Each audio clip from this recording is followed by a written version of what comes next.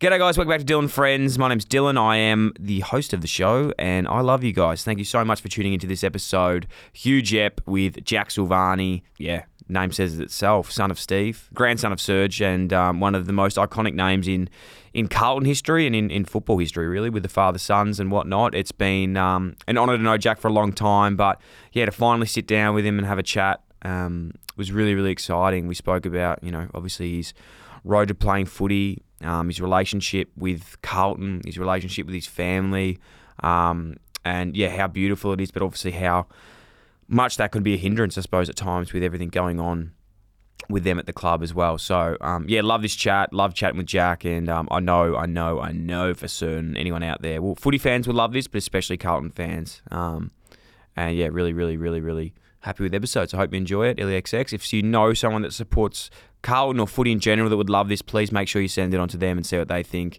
Share it, review it, like it, and if you can, leave us 5 stars. That'd be absolutely incredible. Thanks so much, LEXX. Hi fam, it's Dylan's mum, Deborah. This is Dylan Friends. It gives you a back rub. This is, going well, Brian.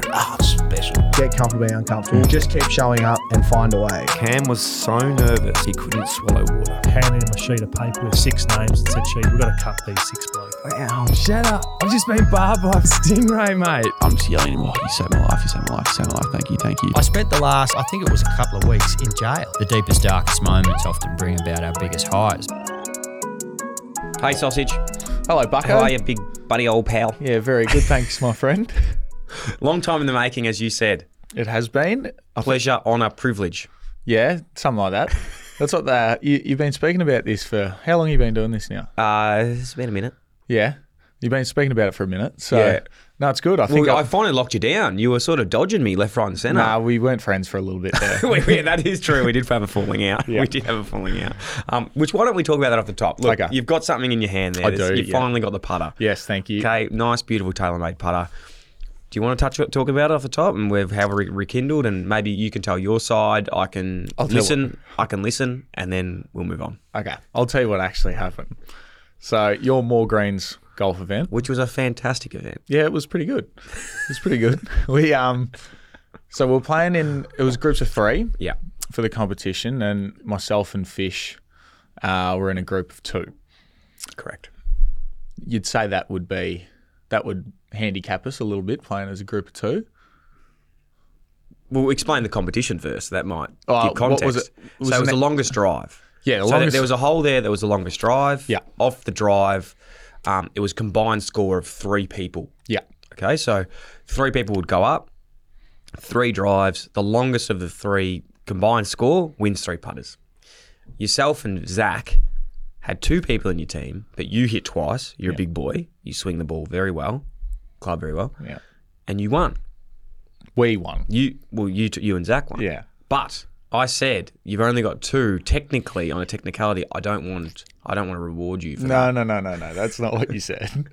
You said that we don't get the putters because you're going to give them to the community, which we were fine with. Yeah, Fish and I were like, you know what? because I love my community. Yeah, you do. Yeah. Apparently, we've supported your day. It was a lot of fun. Thank you. But then Fish and I had to get out of there.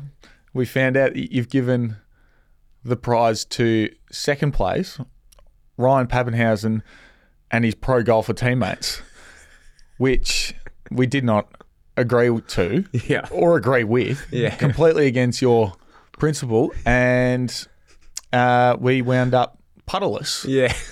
until now. Until now, and we've sorted that out. We've rectified it. So it's done. Well done. Shake hands. We weren't Well done. friends though. for Oh a no, little bit. we did have a falling out. Hey, Yeah. I appreciate that. How's your golf game going at the moment? You are actually a very nice golfer. Like not surprisingly. Like I think because I always think with the bigger boys, you're what 190, 194. 194. If I had straight legs, I'd be about 198. Yeah, Yeah, the bandy so 194. legs. I always find it's actually interesting when the bigger because it's a lot more of a swing path that you got to be looking good. No, I was good before I had my knee surgery. Yeah. My last round before my knee was 77 off the stick. That was my best round, so I was really happy with that. That's elite. I'd come in to from 14 to 9 within the space of sort of a month. We were playing a bit there when the boys weren't going well. So we had to get out and take our mind off the footy. I was really enjoying it. Got struck down with the knee. I've had 3 rounds since, and I'm going horrendously. Yeah. Oh, mate, since having Max, I've been playing a lot of golf, and that's, obviously love spending time with the family time on the weekends, which I'm not complaining about, but it is something you have to be playing consistent to hit it well. Yeah, and it's just so frustrating.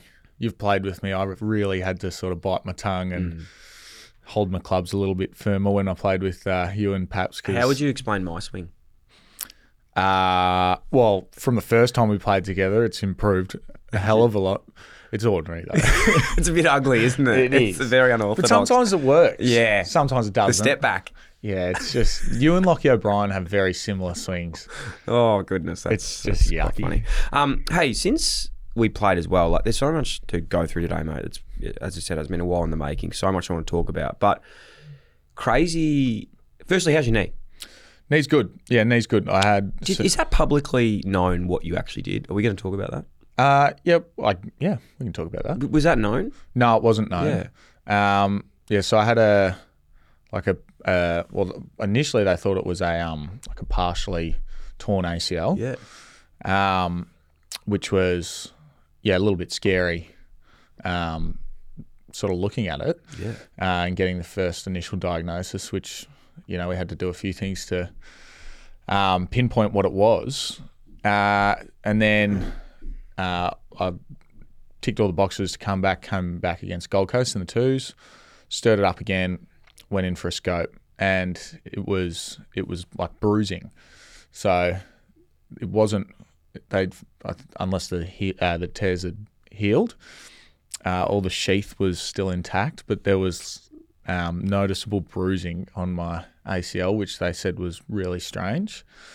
And then I pretty much got the all clear from the surgeon. He just said, go for it. So I trained really hard for 3 or 4 weeks and one-on-one sessions with Matty Bode and the rehab guys. And it was tough. Like, you'd know what those sessions like are in rehab. They're just lonely. And especially when the boys are doing well and the twos were playing, or they had some practice games or something, and I was out running laps in around the oval. So it was difficult. And then I ticked all the boxes that I need to come back, but I just was a bit late on my run, unfortunately, and timed it just poorly. So it's disappointing, but I'm pretty lucky. It could have been a lot worse. Yeah. And we were sort of going through my contract at the time. So I guess had I torn my ACL, I could have been sitting here without a job. It's crazy how quickly that stuff can change, isn't it? On a actually, on a funny note, before we get into on the serious note, are you telling me you had a bruised knee? Is that what you're saying? No, you're saying basically you nearly tore your ACL, but you actually had a bruised knee. No, so the club were running with a jarred knee. Yeah. Which made me look like the biggest cow. How annoying is that when they go, we're going to run with jarred knee. And I'm like, yeah, okay. And then I've seen some of the media reporting, he's got a jarred knee. And I'm like, no one misses 8 weeks of footy with a jarred knee. I think anyone that knows what's going on, they understand that that's not true. But... No. But it was just like, I was like, oh. And going to all the games, I saw you at a pre-game function. I was like, mate, how's your jarred knee? Oh, jarred knee. It's like, I've nearly done my ACL, mate. I don't need that. I don't think they do this anymore, but back when Mick was coaching, like, I remember it was the weirdest. I don't know why clubs do this. I can understand it. You don't want to, if you can potentially get time off and stuff. But I remember they used to do things like, say, Brock McLean was out or something, and they'd be like, he did his hammy. But they go, no, he tore his calf. What does it matter what he did? I don't get why. It fully doesn't. Or when they make a tactical late change. Yeah. Because of weather. I reckon they did that with Charlie, maybe in our second year, because it was wet, and Reece Palmer came in. Chicken. Yeah, for his first game for the club, because it was raining, and they said Charlie been struck down with a hip or something. He's like, no, it's just wet. And he's not very good on his feet, Charlie. He's not very agile or anything like that. So he's horrendous. He's pretty shit. How crazy is it, man? When you think about Carlton, and we'll talk probably a lot about that today because it's what you know extremely well. I was lucky enough and privy to see what was really exciting, because like from my point of view, I remember I must have been maybe my second or third year, and you look back at that now and that draft of like Weeders, Charlie, Harry, yourself, and Cunningham. Yep. Anyone else? Jesse Glass-McCasker and Jesse Gooch. Glass-McCasker and Gooch, who two extremely talented players, unfortunately not there anymore. But what an incredible draft. Like, you look at that now, and at the time, maybe there's hindsight from other people going, but at the time when I was like playing, I was like, oh yeah, cool, it's just like 4 young kids, not realising that like that would be such a stable part of the future of the club. No, and that's what the clubs sort of push when they draft a big core group of young kids. Like I see North's draft hand that they've got this year, and I know that they'll probably be pushing the same thing, that you know, this is the group of kids that are going to take us forward. It probably doesn't happen as much as what it's happened with our club, and we've been, obviously there's been injuries to, you know, Cunners, and Harry had stressies in his back early on. Charlie with his knee. Weeders has sort of been the stable one in the team for the group of us. But I can't really think back to a time where there's been a group from one draft who have sort of played this much footy together, whether it be, you know, 4 or 3 or however many of us. There's just a lot from the same draft. So we're very lucky that we've been able to experience what we have together as a group and be able to, I guess, move on from the hurt and experience the highs that they did this year.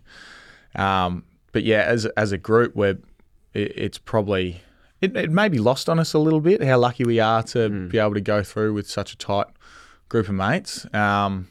But yeah, it is special. It's I mean, I look at sort of trade movement and stuff, and yeah, there's always blokes going here and there, and yeah, so we're pretty lucky. It's like I've thought about it. I had Jared Ruffhead on a pod like a year ago, and it was before Carlton had actually started like making their run, but he was sort of speaking about Hawthorn and the significance of that draft with like Buddy, Ruffhead, Jordan Lewis. Yeah, well, they've probably got us covered. They've got the cover. Okay, I'm not at this stage they do. You never know. But you look at that one, which is obviously the pinnacle of a draft success. Yeah. And then Melbourne, when they picked up like Petrarca, Brayshaw, and then the year after, I think Oliver. Oliver was our draft. He was your draft. So like that sort of was good for Melbourne. But you look at Carlton and you go, well, if this can come together like it is shaping at the moment, it could be pretty pivotal for a long time of going forward. And for you, was it always a way? Like, did you said before about being mates? Like, was there a competitiveness with you four? Like, I sort of felt like there always is when you walk into a club, right? Like, were you always tight with the boys? Like, yeah, definitely. I mean, like I said before, we went through, you know, all that academy stuff early days, and we did we really did everything together, and all the cooking classes with the dietitians and stuff, trying to make us grow up. But yeah, I think the competitiveness sort of comes, for me anyway, as my career progressed. I probably started slow and was probably just happy to be there, whereas a lot of other all the high quality players who come in young, you look at like Nick Dacos from Carlton, Sam Walsh, like I'm speaking for Walshy, but I can imagine Nick, knowing him as well, would have set the tone from straight sort away. Of day dot. But I look at the way that Weeders competes with Harry and Charlie at training, making a point to go to one of them just to test himself against, you know, 2 Coleman medalists. It's they're the best train in different ways. So I try to steer clear of Weeders because he's so big. He's a big boy. He's just huge. Like big quads. Massive quads, massive cars. Like, he's huge. So yeah, I'll just play third fiddle to B&F too. Hey, was that expected? Like, internally, you know, like players always know when someone wins, like who's going to sort of win those comps, like because you value them, and obviously they get brought. Like, I'm not saying I was shocked at all, but it was good to see. Yeah, I think we thought Weeders had come home with a wet sail. Yeah. Started a little slowly. I think he can attest to that too, but I thought he was pretty stiff not to be All-Australian, to be honest. Like, I thought he had a great year and really got going late. His final series was great. So I thought it was between him or Charlie. They were my 2 picks. Yeah. It's something like when you have someone who wins a Coleman but they don't win the B&F. It's like, it shows you in a good position, really. Forwards don't win anything. No, I know. That's why. Except the Coleman. Yeah, that's true. Hey, speaking of Carlton, like this is, man, there's so much to get through today, and I hope we do this. I hope I do this justice because I know a lot of people would love to hear what you've got to say, and I'll try my best. But I think you've been in such an interesting period of like the club, like from when you got there to where it is now, and only just like really it was like in the last 3 months. Yeah. Like it's not like it's been there for like a year. So like it's crazy how quick. Because when we had that game of golf, you were. I hope you don't know what I'm saying. Like you weren't playing at that period. Like you were sort of on a little bit on the outer. Fish and I were playing twos. You were both playing twos. Yeah. Fast forward, you're an incredibly important part of that team. If you didn't get injured, you would have played a really crucial role in finals, and you re-signed with the club. So like, it's so quickly how things can like change, as well as the club turning around and actually playing good footy when it looked like nearly Vossi was going to get sacked. Yeah, like how fucking weird's that? It was, mate. It was bizarre. It was the middle of the year was a really strange period because we probably limped over the line in some games early too, where we weren't playing our best footy, but we got lucky, and I think that's similar to sort of how we were last year, where we had games against Hawthorn and Port where we gave up sort of 8, 9, 10 goal leads and they were within a kick in the last minute of the game. So I think that's something we'll address this year. But the way we were able to sort of pull it together and get back, like it's such a cliche, but get back to basics and not sort of overdo it.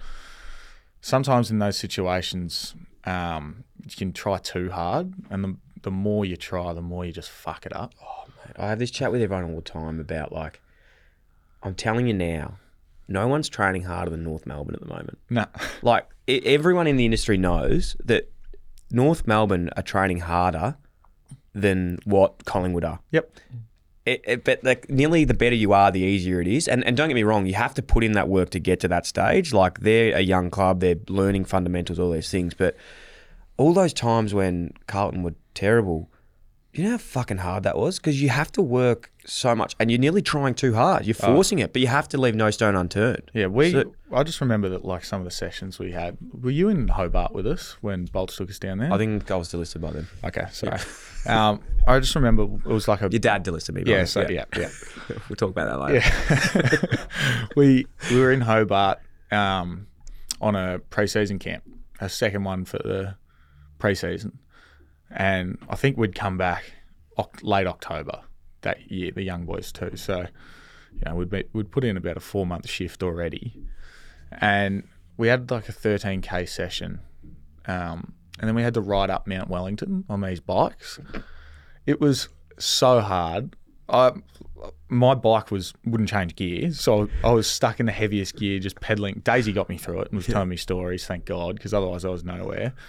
Like at the end of like some runs, some hard pre-season sessions where young kids in their first year, it's like their first full session and they're just gassed. Yes. And like blokes jump in and run with them right at the end.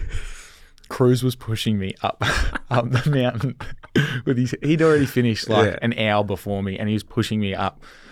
I just felt hopeless, but it was so hard. And I think we'd just come second or third last. And you really do. You train so much harder when you're down the bottom because you're just trying to find ways to fix it. So, and there's no answer to that either though. Like it's not like you can't not train hard. You have to do it, but this has been the craziest thing for me is like looking at Carlton, right? And the biggest thing that I'm so happy with what the club did this year is they just kept backing people in. And like there's been so many times over that period where like, Bolts was in, like, I had Rats, Mick, Bolts, Johnny Barker in there as well somewhere. And then after that, obviously Teague, now Vossi.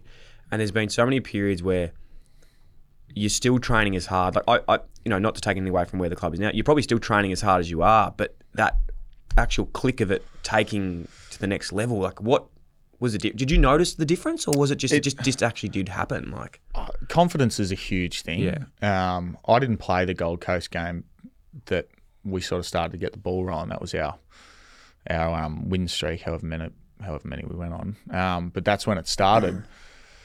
And you could see at quarter time, like it all just sort of clicked. I reckon early in the year, probably overusing the ball.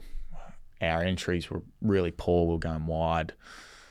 And it was just simple, straight, quick footy. Yep. Not overdoing it, and you could see the change and the belief in the players that came off it once. They're like, yeah, shit, this works. And it helps when you had blokes like Ches throughout the middle of the year stood up when we were going shit house. Charlie obviously had a great year. Weeders turned it around. Like we had our good players start to play really well, but the way we were playing and the role players like Matt Owies had a really good year. Love him. Yeah, Matt Cottrell had a really good year. Love him. A heap of blokes who sort of put their hand up, found their niche, and really committed to their roles.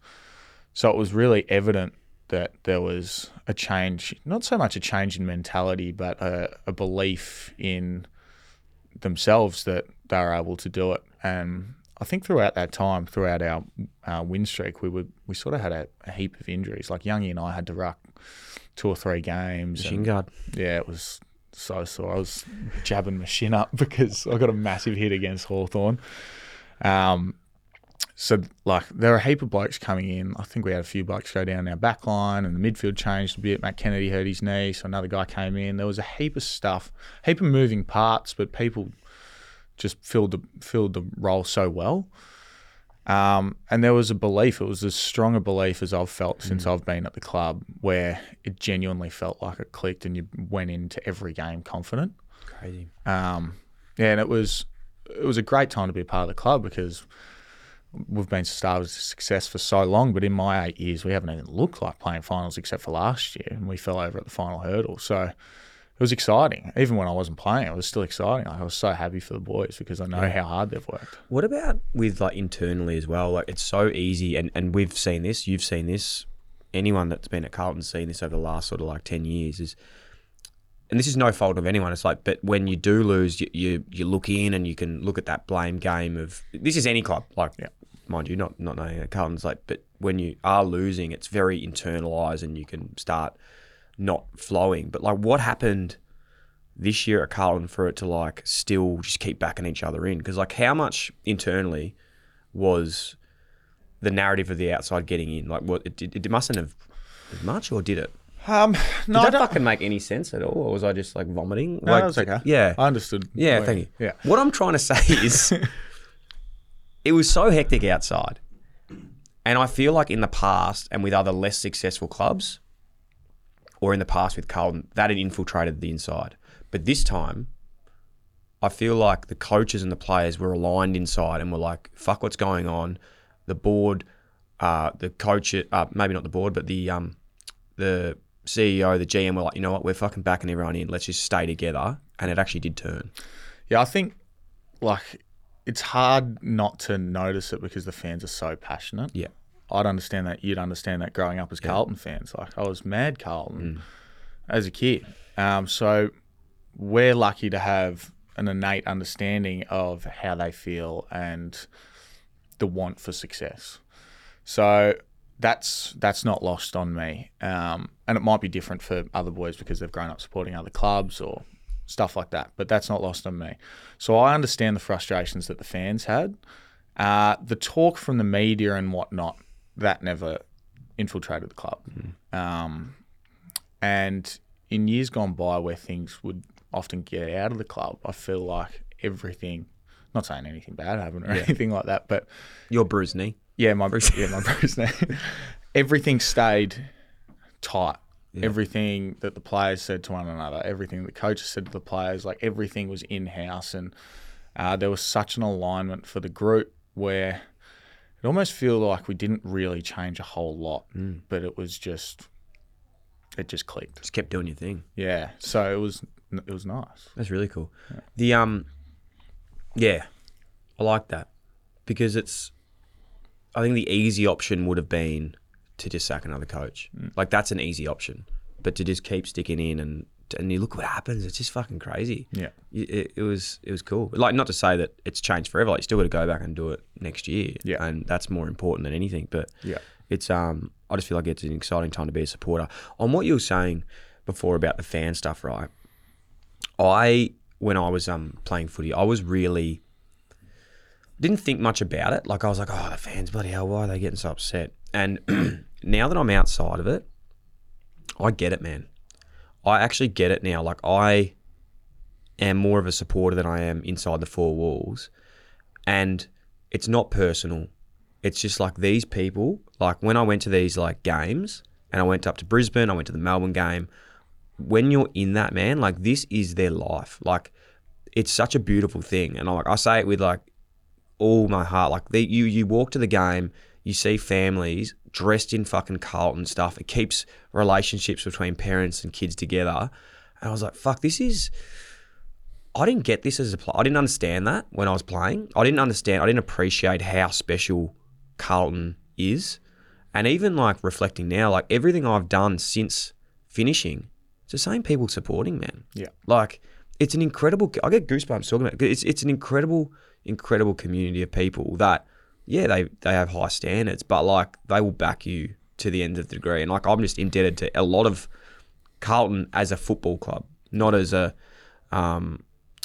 the people in it, but like the actual club, the emblem and the supporters of it are incredible people. They are. And we were lucky to grow up around the club. So we're probably, a different branch of that supporter where we were quite privileged to sort of be inside. But, parents and adults and whatnot, they tip their hard-earned in to support the club every year on year without fail. Like I remember doing membership calls and stuff and calling people who've been like 70, 80-year members, 60-year members. Like it's amazing to have that sort of commitment to or affiliation to a football club where you, like some people, they live interstate. Like they might have only seen, who knows, 30, 40 games and they've lived for 70 years.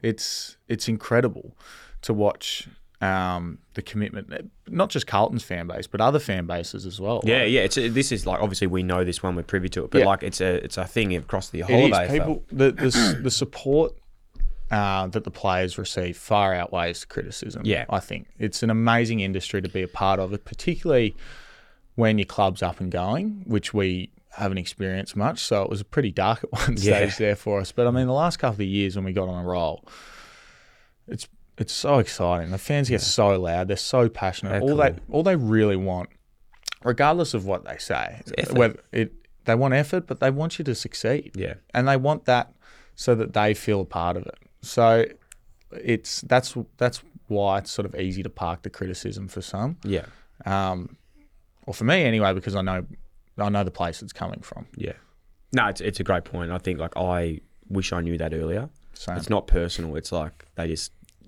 love you. Yeah. The put around your position stuff, footy, you play an incredible role in the team of being like this versatile type player that can go forward, back, ruck.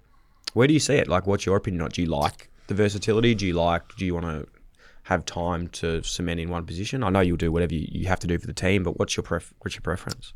Well, at the start of the year, I was sort of just plugging holes. So I think that's probably why I found myself in and out of the team, because I sort of getting thrown around and I just sort of couldn't nail a role. And that's when we were going ordinary and we were trying to find something that works. So I was probably the easy one to drop because I just wasn't set in a position. When I came back in, the ruck's hard, don't get me wrong. The ruck's bloody hard, being my size and eyeballing, Max Gorn, who's got 20 centimetres and 15 kilos on me. And knowing I've got to run full tilt into him. Man, I couldn't think of anything worse than playing ruck. It's hard. It is the shittest position It's ever. so hard. It's so hard. So I enjoy it. I enjoy the challenge. I enjoy being around the ball. Well, that's what I mean. And someone as versatile as you, like it would get you so involved. Yeah. I think my role going forward is probably still as a forward. If they need me to play as a ruck, I'll do it. But I was often the option to go spare man back or something like that. So, I'm happy to play anyway. But yeah, I think the versatility, it's spoken about so much, not just for me, but other players as well. Versatility can sort of grow your standing in the game, but it can really pigeonhole you as well, because if you're the one to be thrown around, you can often be the first one out. So as much as being able to play multiple positions is so important, but finding your niche is and I think that's forward ruck for me. I agree with what you're saying, but I like it, and I'll use an old coach of ours motto here, like growth mindset. You know, if you're putting your growth mindset, Brendan Bolton's hat on, I think for me for so long I was, I used to have these chats with your old man when I was at Carlton. I was like, what do I got to do to get in the team? And he's like, mate, there's a position there at small forward. All you got to do is tackle. And I was like, no, I'm a backman. I don't want to play forward. I'm a backman. Fuck you. And he goes, mate, there's a position there. I'm like, no, I'm a backman. And I just was so like steadfast on just like not listening to anyone until I realised like just embrace, whatever's there. If there's an opportunity, things open, things change. Like be like, like the wind, just like flow with it. If you need it here, you need it there. And you look at someone like, personally for me, the reason I love watching you play now is like I see it as nearly like a potential of you will be as important to Carlton as what Jeremy Howe is to Collingwood. Like you have that opportunity to go, hey, we want to win the game, let's fucking throw him forward. Or if we want to like save the game, let's throw him back. And I love having, from a fan, I love having you doing that. And it's like, maybe it's with him, with Jeremy Howe. I remember like chatting to him once and he was like, I love that I don't have a position. So it's like... He went forward against us late and kicked 3 1/4. Yeah. So, yeah. There's a lot of guys who do it better than me. At the moment. Yeah. I've got to get a wriggle on and get a kick. But yeah, I mean, you look at the standings. Like even when you get drafted, there's so many kids that come in and they won't. Like they'll come in as a mid and they'll be a halfback. Like 90% of mids never play mid. No. But even blokes that come in as halfbacks, they play mid, they get moved around. Like Doc's an All-Australian halfback, he's playing in the midfield. And there's more examples. That's the only one I can think off the top of my head. But it is about being fluid and being adaptable. And I think the coaches look fondly on you if you sort of take that opportunity and grasp it as well. Yeah. So yeah, I mean, I will play anywhere. I enjoy the challenge playing anywhere. Like I went back to the twos and played down back because I used to do that heaps. Yeah, because the chat was that there was a spot down back. Yeah, and that was practice. Yeah, and that was going to be me. Mm. So I go back for 1 week, play back, and the next week I'm forward ruck. So. That's so good. Yeah. Seen a few coaches through your time.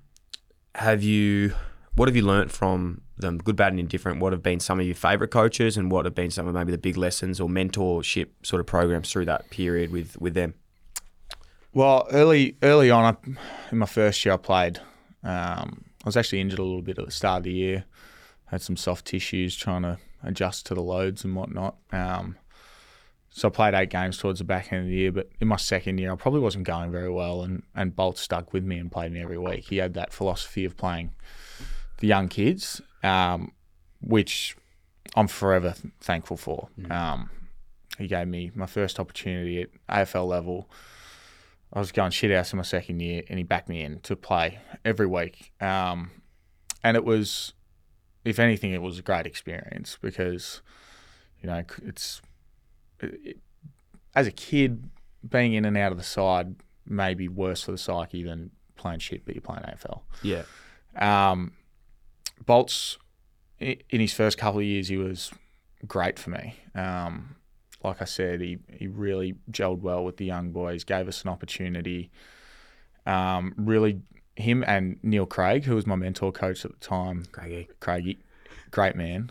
Very hard Very man. hard. Yeah. Did I ever tell you my funny story about Craigie? No, you haven't. Okay. I've told this on List Clubs, I think, but it's a fucking funny story. And I don't hold any grudges towards this, but it was just like my final kick in the teeth at like when I was like leaving. I knew that it was probably done at this point.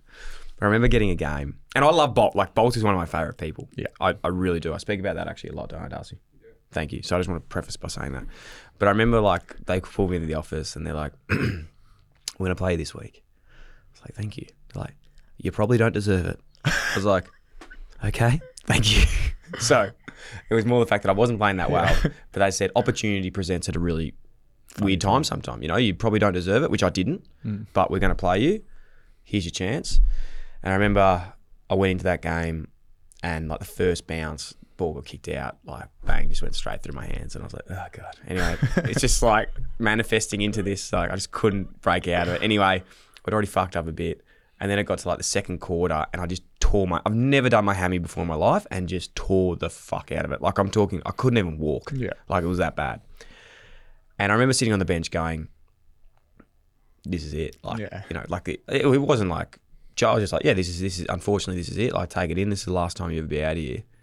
And I remember then walking in the next day and remember the DI board at the club? So there used to be this thing called a desire indicators. Was that what it was? Something like that. Something like that.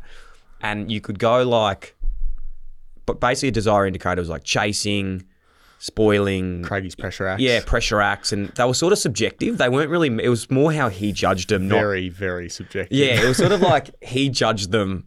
Not really, it was like a stat. It was like what he thought. Jonesy had like 1 million pressure acts in a game. Like if he liked you, you'd have like 1 million. And if he didn't, you wouldn't. And I think the average to like get a game was like 14 points. So it was like you could have minus points as well. So like you might have 30 points, but you might have 15 minuses. Yeah, so you'd have 15 points. You missed 2 tackles and you lost 12 points. Something like that. Okay. So I remember like going in and walking in that Monday going, okay, I've torn my hammy, out for the rest of the year. It's done. Like that was my last pitch to like, you know, if I had played a good game, could have finished off the season. I remember walking in, I walk up to the DI board and I looked at my name and I'm like going and I saw it and I was like, fuck, not bad. Like 14 pressure acts, that's pretty good in a half. I was like, oh, wait a minute, that's minus 14. And I'd had the record. This is just, I had the record of minuses for the whole season out of anyone in a half of footy. It's very bad. Very bad. And I just remember going like, mate, just like, I'm fucked anyway. I'm not coming back. Like, just give me a break. Like, I don't need to have minus 14 here. And You used to have to sit with him and watch them all too. yeah, and I think at that stage I was like, you know what, this. fuck this, mate. I'm not even going to sit down with you for this one. It's done. Yeah. Anyway, so Yeah, he was great for me. I did like Craigie as well, but it was just quite he was funny. great. As I mentioned before, I came in and I was probably I really didn't know how to work. Like I was just happy to be there. I was a poor runner when I came in. Didn't really understand training standards. I was probably a bit scared, tentative. I was only slight when I came in. I was 78 kilos. And against men, I was 17 when I got drafted. So, that took a bit of adapting to, and Craigie was great and sort of laying it out, telling me how it is, which is how I like to be coached. Yeah. Vossi's much the same. Like I've had conversations with him where I'm like, mate, just tell me how it is. Yeah. I don't want to. I mean, it's if I'm getting dropped or something, I don't want to be told, oh, you need to go back to the twos and do this. Yeah. When they just rate this bloke better than me. Yeah. Just tell me that. Yeah. I'm happy with that. I can deal with that. So, not that that's happened. Yeah. But yeah, I mean, we've had some tough conversations and it's good. I respect it. I think that stemmed from how I was brought up. Dad was pretty tough. So, that's how I like to be coached. And he's given me that opportunity to play in a way that I sort of can express myself, and it's good. Let's talk about your old man. You said then tough conversations. What was it like? I hate asking this fucking question because I get it all the time, and like on a lesser scale than you, obviously, because it's it's really 5 flags between us, so 5 flags. Yeah, that is true. 1.5 for me and Jim. You guys got what, 1 each? yeah, 1 each. That's okay. Hopefully you get 1 more. Yeah, well, Serge has 2, so yeah. Okay, yeah, well, you got a fair few then. Yeah. What was it like growing up with? Like, I'm actually interested in this because I feel like I would get asked this a bit. I'd love to hear your answer. What was it like growing up with your old man? Speaking to you about it before, like I never knew any different. I had a very privileged upbringing. Had everything I could have asked for. Grew up in a very stable household. Got 2 brothers. Love my family very much. It just so happened that my dad played footy, and he was good at it. So, I mean, as a kid, I used to talk about him all the time, brag about him. It was great, and he got, he was I got to be around the club that I barrack for because of him. So I think I'm very lucky to have him as a dad. And yeah, I really didn't know any different. So I can't. When people ask, it's sort of hard to say. Such a shit question too, isn't it it? is. It's just my dad, man. I'm not sure. I didn't have another one. No, it's so hard to say like, oh, it must have been hard. Well, no, it wasn't hard. It was actually awesome. It's pretty easy. And it was just normal. Yeah. I do remember though in saying that, like when I was there, and not comparing myself to you at all, but like the father-son thing, and you obviously get the comparisons and stuff. And I say this a lot. It didn't bother me at all. I loved it. Did it have an effect on me in my career? No. If anything, it helped. Like, it was awesome. I really enjoyed it. Not once did I ever feel pressure, all those bits. But how was that for you? Because it was a lot bigger scale. Like, you know, you had your grandfather, your dad, and then you, you know, all in the number one, even though you were number two in your first year. Around that, like, romanticness of the Italian heritage, Carlton, like, it was built up a lot more than any other father-son really had been at the time. Yeah, it was, I remember getting drafted and I was driving through Kew Junction the next day and Dad and my face are on the billboard above the new Clifton, Murph's joint. Yeah. Puttanesca. Yeah. So we were on a billboard, a Carlton billboard, straight away. So, I mean, I was probably pushed because we were going shit house at the time. We just finished last. So we needed the good news story. We had Weeders as a pick one and me as the father-son. So, I always say it didn't affect me, but the more, I'd always say publicly it didn't affect me. But probably, I think subconsciously it may have, the expectation of it all and wanting to live up to expectations and sort of prove the club right and prove people right. And I think I sort of had to, it took me a while to move away from being Sauce's kid and being myself, which I think I've become so comfortable with over the last, probably since 2019, where I've started to play some better footy. I've been able to grasp the concept that I'm not going to be my dad, I'm not going to be my granddad, so just be me. And that, I think, led to me being able to be myself around the club, play in a way that is, it makes me happy, like and it sort of fits my role in the team rather than trying to, be the best. Like having an understanding of you're not going to be the best, but you can be the best you, which I think I wish I'd known earlier. Like I wish in my first year I could go back to myself and go, hey, listen, it's not going to happen exactly how you want it to. Yeah. But fit this mold and you'll fit in perfectly. So I think that took a little while to grasp, and I'm really thankful that I learnt that lesson because now I'm really happy. I'm obviously staying at the club. I'm happy with the role that I'm playing, but it's it puts a better value on my performance than trying to meet others' expectations. And I'm really thankful I learnt that lesson because otherwise I just would have fallen by the wayside and that would have been my career done, and I'd forever regret it because I would have been trying to live up to something that I just couldn't. Yeah. I like that answer, man. It's good. It's pretty deep, huh? It is, but it's honest and it's truthful. Like I think, I'm just reflecting. Like I did, I don't know. I agree with what you're saying for you, obviously, because that's your journey. I'm just thinking of my own thing. I don't think it's like, I think that I always was my own person anyway, so I don't think I ever really compared myself at all, and my worth wasn't, I always actually didn't really, I personally compared my worth to things, so I'd be like, oh fuck, when I was down and young, I'd be like, fuck, I'm not living up to this, of course. But I think one thing I've been really lucky with, and I'm sure you have too, is like my mum and dad, like they just love me, like no matter what I do. So it's like, even as a kid, it works both ways, right? Like there's times where I think they're going to be really proud of me, which I'm sure they are. Yeah.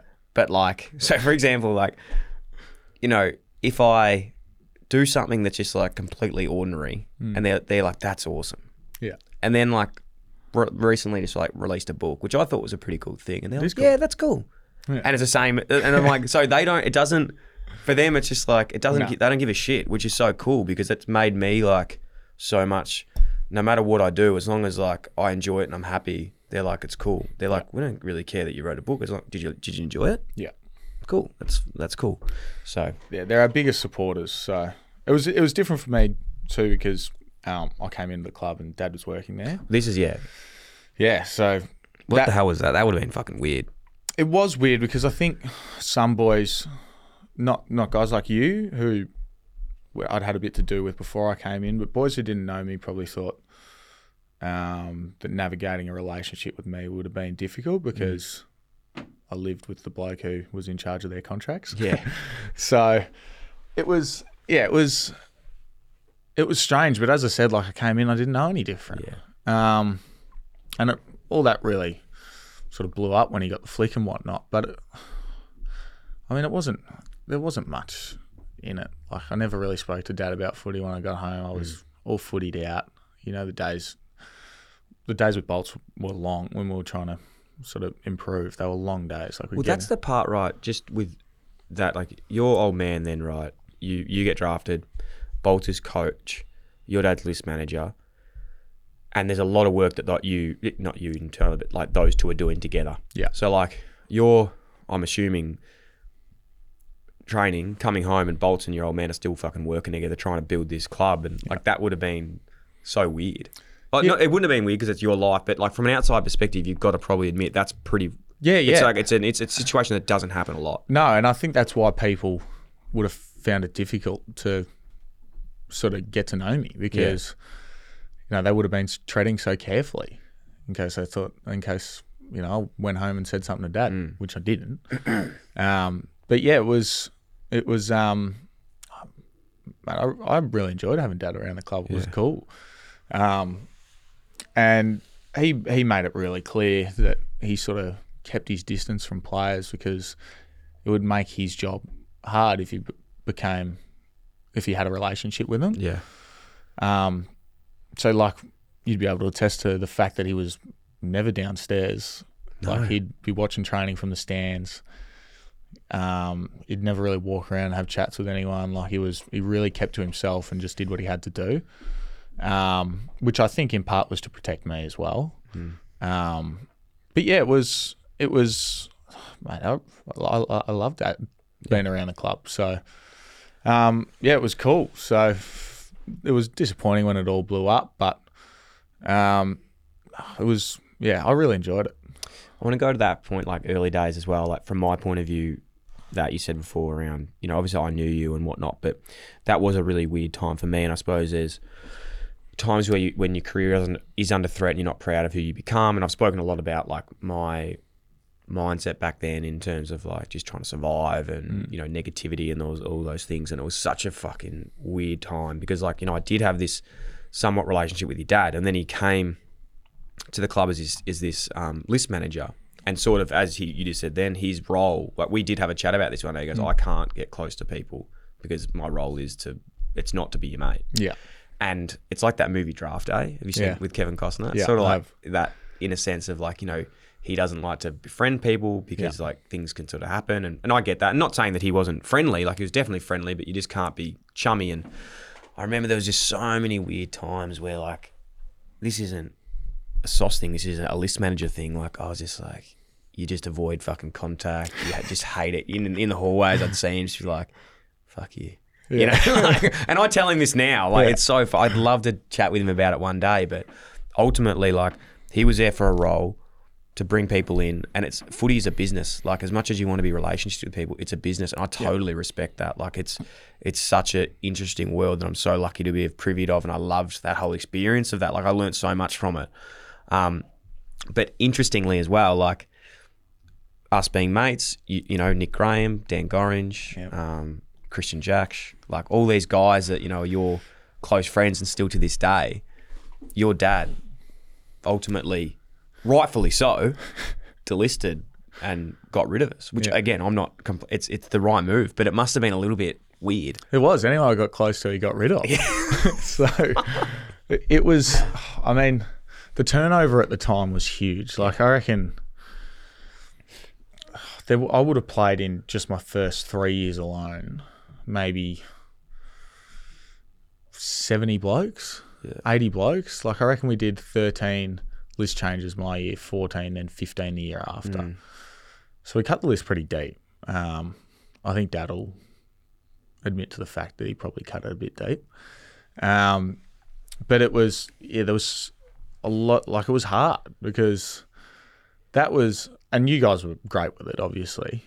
We're still mates, even despite the putter saga, but It's payback. payback. Yeah. Sorry, Dad, ruined your job. Yeah. But it was weird. It was weird, but I mean, the blokes, you guys never really saw it like that. Or No, at least no, I didn't. I at don't least you think- haven't told me. No one. I don't think anyone saw it like that. I just think it's a funny dynamic to talk about because Yeah. for an outside perspective, like I think everyone listening will be like, yeah, that is a bit weird, but Yeah. it wasn't because it, it's weird to get delisted, yeah, but like I wasn't shocked and I knew what was happening. And Yeah. all those things. I have so much respect for everyone at the club that did it, but I still remember the day. Like I walked in and was there, and it wasn't stupid. I knew what was going to happen, but it was like your old man, Bolts, Craigie,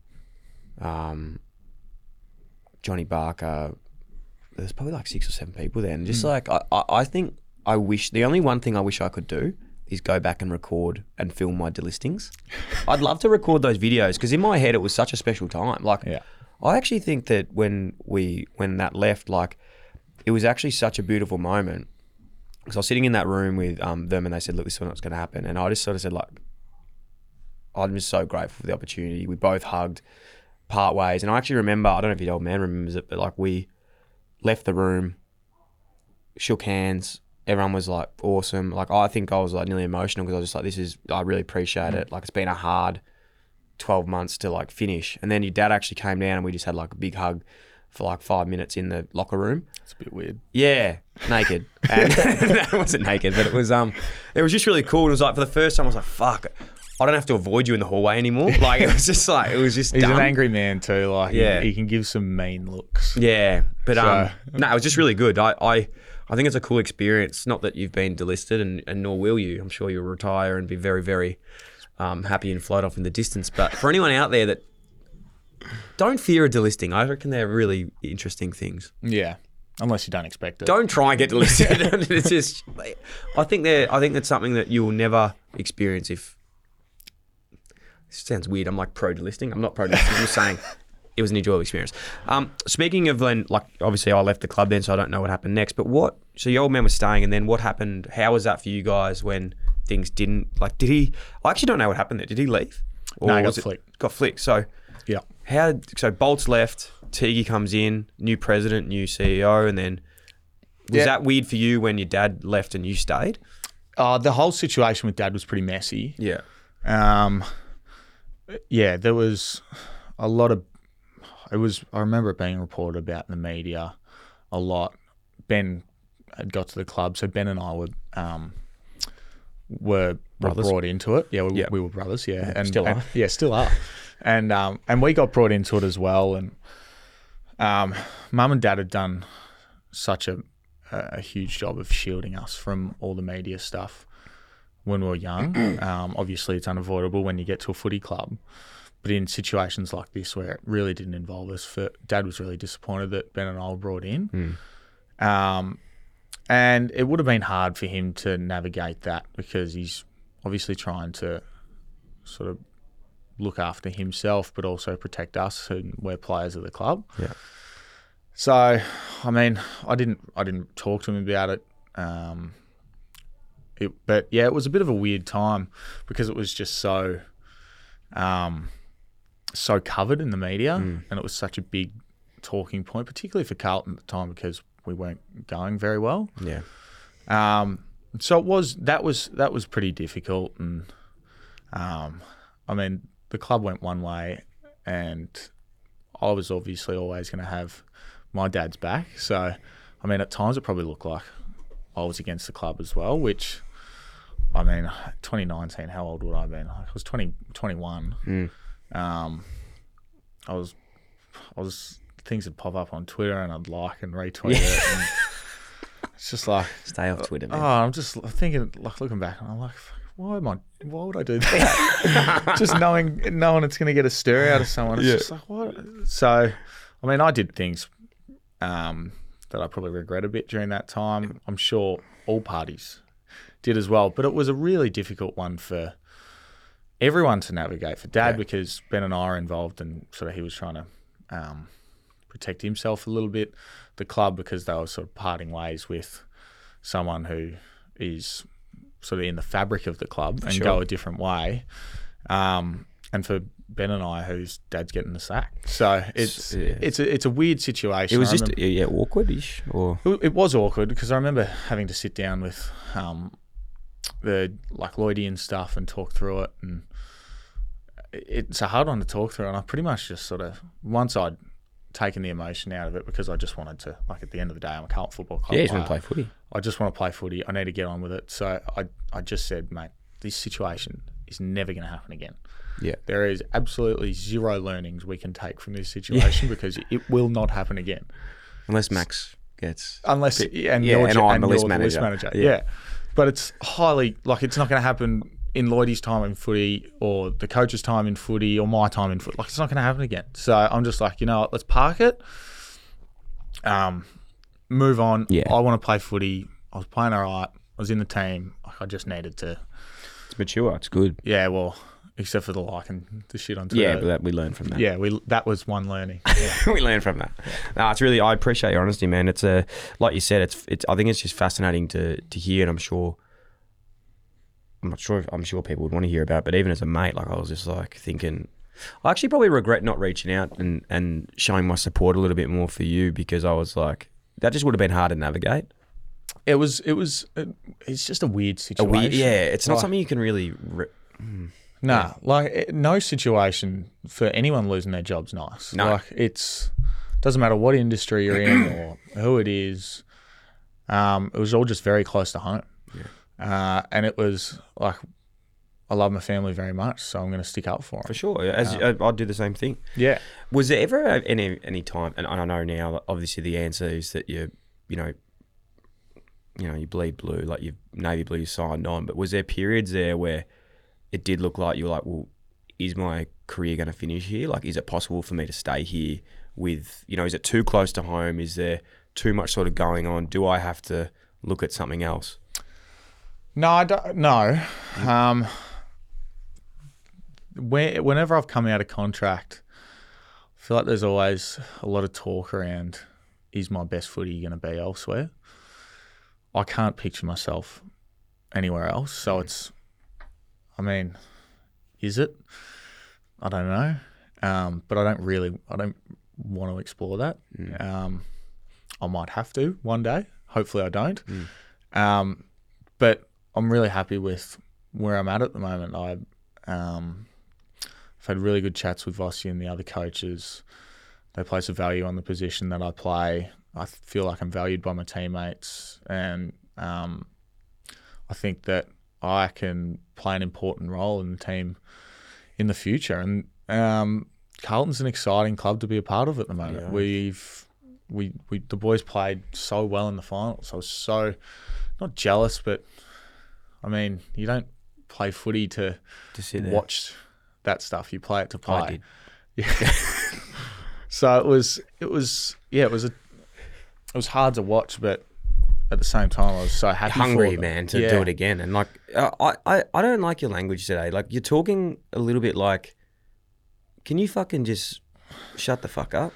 You're in the best 22, fuckhead. Just say that. What's wrong with my language? Well, I feel like you've just been saying, if I'm here, you're there. You're a great player. You should be an All-Australian next year. All-Australian. Do you need me back down there, bloody pushing you up the mountain? Oh, no. That's Cruz's job. Cruz, I know you're being humble, and I know you don't believe those things, but you're in the best 22. I feel like I am, yeah. You are. Yeah. So just say it. Okay. Yeah. No, thanks. Next okay. question. What's next for you? Off season? What are you doing? How's the knee? Knee's good. Are you doing any I always just like to ask, are you doing anything different? Are you just, focusing on, what are you focusing on? You're obviously getting married. Yeah. Exciting times. It is very exciting. So, yeah, that's all. Beautiful Grace. Yes, beautiful Grace. That's know all Grace happening very, very soon. So, still got a little bit to do, but that'll all be done. But, no, I mean, the off season, I feel like you can sort of lose connection with your schoolmates throughout the footy season because, your schedule just revolves so hectically around your job, so it's hard to fit in with them. So catch up with them, play a lot of golf, obviously some training. Last year I did some sprints training with Peter Fortune, who coached Kathy. Fortune teller. Yeah, the fortune teller, who wants me to play in the midfield. So he's not the fortune teller. So that he coached Kathy Freeman, which was pretty cool. So we all know Kathy Freeman. We do know Kathy Freeman. So myself and Dowie did some sessions with him last year, and we really enjoyed it. I think that's obviously, like, do you see that as obviously an improvement area? Yeah. Or, yeah. Yeah, because I'm do you know slow. Well, I wouldn't say that, but I think one thing, again, hindsight of myself, one thing I would have done was record my listings. The other thing I would have done was focus more on like what I was good at, not what I was bad at. Yeah. All I ever did was train, got to get fitter, got to get stronger. It's like, bro, like you can kick it really far and you're really fast. Like train those things. Don't stress that you miss 45s all the time. Like just get really good at the things that you want to get good at. Run fast, kick long. Run fast, kick long, bro. Okay? Put the blinkers on. Kick Every it. halfback Exactly. in the game now. Exactly. And like... You would have been perfect. Maybe you should make a comeback. I think that too sometimes, but I can't. Like, we've got Darcy here and I don't want to leave the guys. And do you know, I often have this dream, I'm not joking, I have this dream where I'm playing footy and I have to like stop working here for a year and go back and play footy. And then that's it. That's all the dream happens. That's all that happens in the dream. I thought it was going to go more, but that's all I can remember. I was expecting something that's it. And then I found $20. Wow, that's the best. Can you email me the rest of that story? Yeah, that was really good. That must be the best dream ever. Like you must wake up that happy. Oh man, it was really good. Yeah. I actually had another dream last night that Jels cheated on me. Were you angry at her? I was so flat. Yeah. I looked at her. She's like, "Good morning." I was like, "Good morning, yeah." Do you know what you fucking did to me last night? Have you ever had one of those? Nah, usually it's the girls. They wake up angry. Yeah, I know. Well, for me, it was the other way around. Wow. Anyway. Yeah, what were we talking about? I don't know, but I think I was just talking about the running. Oh yeah. Talking about all that stuff. Yeah, it is an improvement area. But I think it really helped me because I came back to pre-season, ran PBs. Yeah. Everyone's obsessed with running PBs in pre-season. Yeah. But if you can't get a kick, you don't play. So exactly. Yeah, it doesn't really matter. You're gonna wear black boots next year. Always worn black boots. Yeah, I know. Yeah, I love black boots. You're gonna bring back the long sleeve a little bit. I stopped wearing the long sleeve. Yeah. I wore it against Essendon once last year, and the pies in Surge's. Yes, the that week was a nice little. Yeah, that was nice beautiful. Little touch. So yeah. No, I was a bit superstitious because I used to wear it all the time, and I couldn't get a kick, so I stopped wearing it, and then I started to play okay. But I actually heat up a bit in it. Like it gets kind of hot, so I must be working harder than I was because I do like it for the emotive games. Yeah, Friday night, Essendon. Yeah, it's maybe a bit in that. If it's like 6 degrees and the AFL decide to put us down in Geelong, then I'll probably wear it. Yeah, because it is genuinely cold. But no, I haven't worn it a whole lot. And sometimes they don't do the white long sleeves. Oh, I love the white one. Yeah, it looks so good. So I think we've got the white long sleeves now, but I don't. Yeah, wear it a little bit. Best jumper in the league for sure, man. Yeah, love it. Lastly, Fish, Dow, two good friends of yours, especially Fish, one of your best mates, one of my really good friends. Love him to death. Looks like he's leaving. How does that sit with you? I know it's on a friendship level. It doesn't matter, but like it's sad, isn't it? It is sad, but it's similar to like when you guys left the club because, well, you spend every day with these guys for 9-10 months of the year. Yeah, literally every day. You talk to them every off day. Now we're playing golf every off day, so it's Yeah, it's sad. It's going to be a change. I mean, Fish has been at the club 7 years, so I've spent every day with him for 7 years. Dowie's been there for 6 years. It's hard, isn't it? Yeah, and I feel it's a shame that, I mean, they're going to get great opportunities at other clubs, and I think their best footy's ahead of them. So I have no doubt that they'll succeed. Oh, for sure. At North, and I think Dowie's officially requested to the Saints. So, Oh, wow. yeah. Did your dad tell you that? Dad told me that, yeah. Yeah, he told me at home. We two speak about it all the time. You're like having dinner at home, and then Yeah. like Dowie just comes to hang out with your dad. Yeah. And you're just like, what are you doing, man? So, yeah, it was a good one. Thanks. Um, Naked? yeah, nude, Oh, too far. nude That was handstands. wrong. No, we're not getting Do you remember that? No, I don't. The last one I wasn't done yet.